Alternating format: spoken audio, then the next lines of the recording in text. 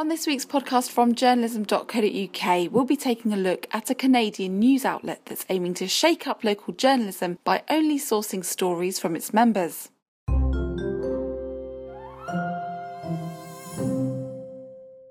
Last week, we were intrigued to discover Taproot Edmonton, a Canadian online publisher that's testing out a new business model to support local journalism.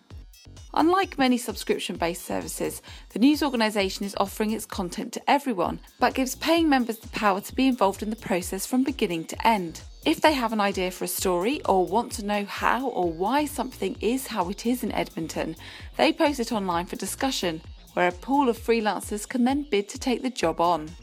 Taproot Edmonton is our attempt to try to figure out what comes next in local news. That's Mac Mail. Along with Karen Unland, he founded Taproot Edmonton earlier this year and published the organisation's first story in September. We know that local news all around the world has been having a difficult time with the existing business models, and so one of the key things we wanted to do with Taproot was try to find out if there's another business model that could support the important local journalism that people often lament the loss of when a newspaper shuts down or downsizes. So my partner and I, Karen Unland, have been talking about local media and particularly in Edmonton for years. And earlier this year, the two daily newspapers in Edmonton had 35 people cut from their newsrooms. And it was sort of an extra kick in the behind to say, we need to try to do something about this. So that's kind of where Taproot came from. And what's really core to it is that we start with our member first. So that's the business model. People pay $10 a month or $100 a year to become a member of Taproot Edmonton. What that means is they can ask questions in what we call the Story Garden. Those questions are the starting points for stories. And then we publish the stories openly for everyone to read, not just the members. As you can imagine, the process is still evolving as we learn more about this. But what we've got so far is if you're a member, you ask a question.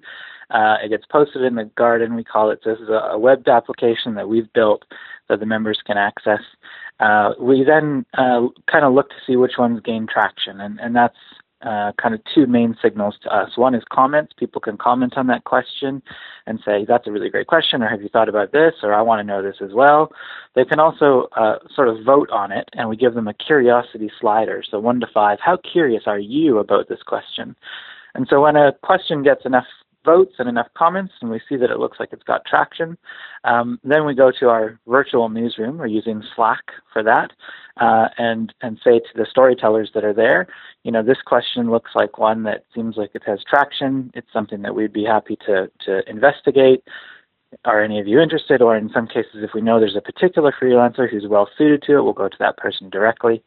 The first thing they do is they bring us a discovery document, is what we call it. So it's a one-pager that says, here are some other things that have been written about this topic. Here's what I think the central focus of a story would be. Here are the people that I would talk to. And we pay them $50 for that. So, unlike most cases, freelancers are pitching stuff to doing that work for free. We think it's important that they get some compensation for that. If we both agree that, there's actually an interesting story there, then we come up with a statement of work, and the freelancer goes and does the interviews, the research, the journalism. There's an online editing process that we do, also using Slack, and then we get our article ready for publication.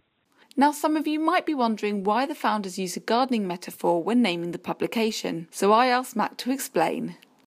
Well, as anyone who has ever tried to name anything these days will know, it's really hard to come up with a name that hasn't already been used by someone.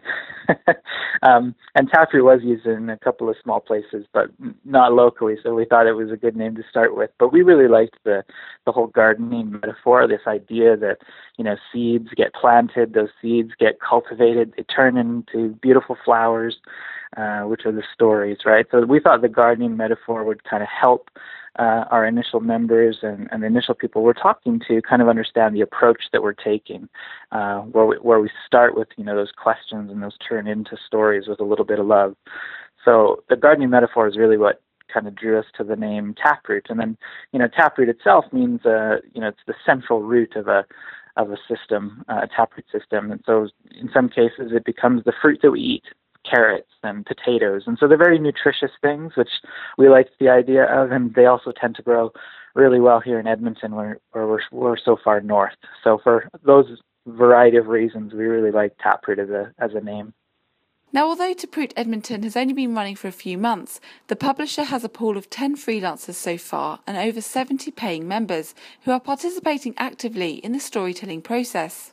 For publishing, we don't sell any advertisements or anything like that. So that kind of means that page views are irrelevant to us, and so getting the story out as widely as possible is what's most important. So that's why we're publishing both on our site and on Medium. We might look at some other options for that in the future.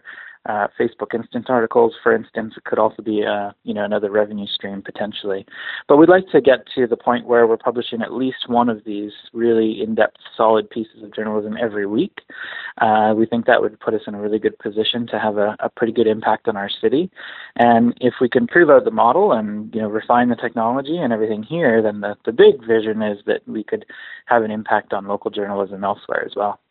And you can check out the organisation's website at www.taprootedmonton.ca for more information.